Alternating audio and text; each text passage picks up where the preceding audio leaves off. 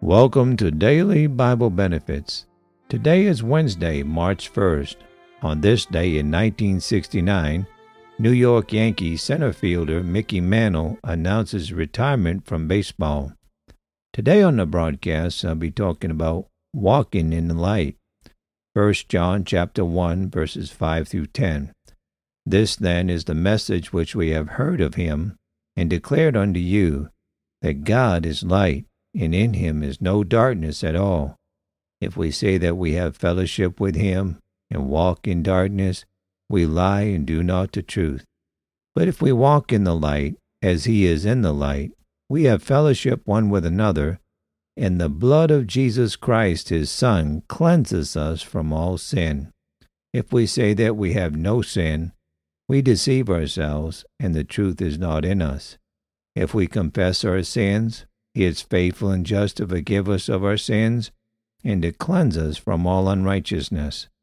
If we say that we have not sinned, we make him a liar, and his word is not in us.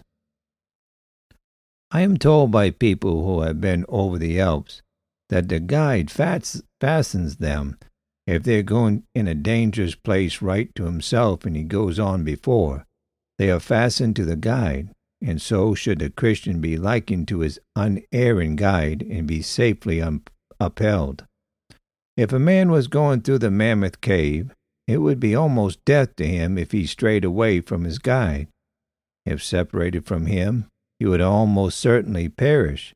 There are pitfalls in that cave and a bottomless river, and there would be no chance for a man to find his way out of that cave without a guide or a light.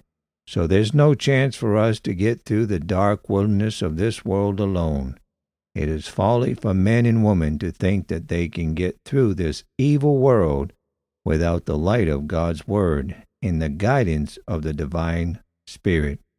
God sent him to guide us through this great journey, and if we seek to work independent of him, we shall stumble into the deep darkness of eternity's night. Thank you for tuning in to Daily Bible Benefits. Have a good and godly day.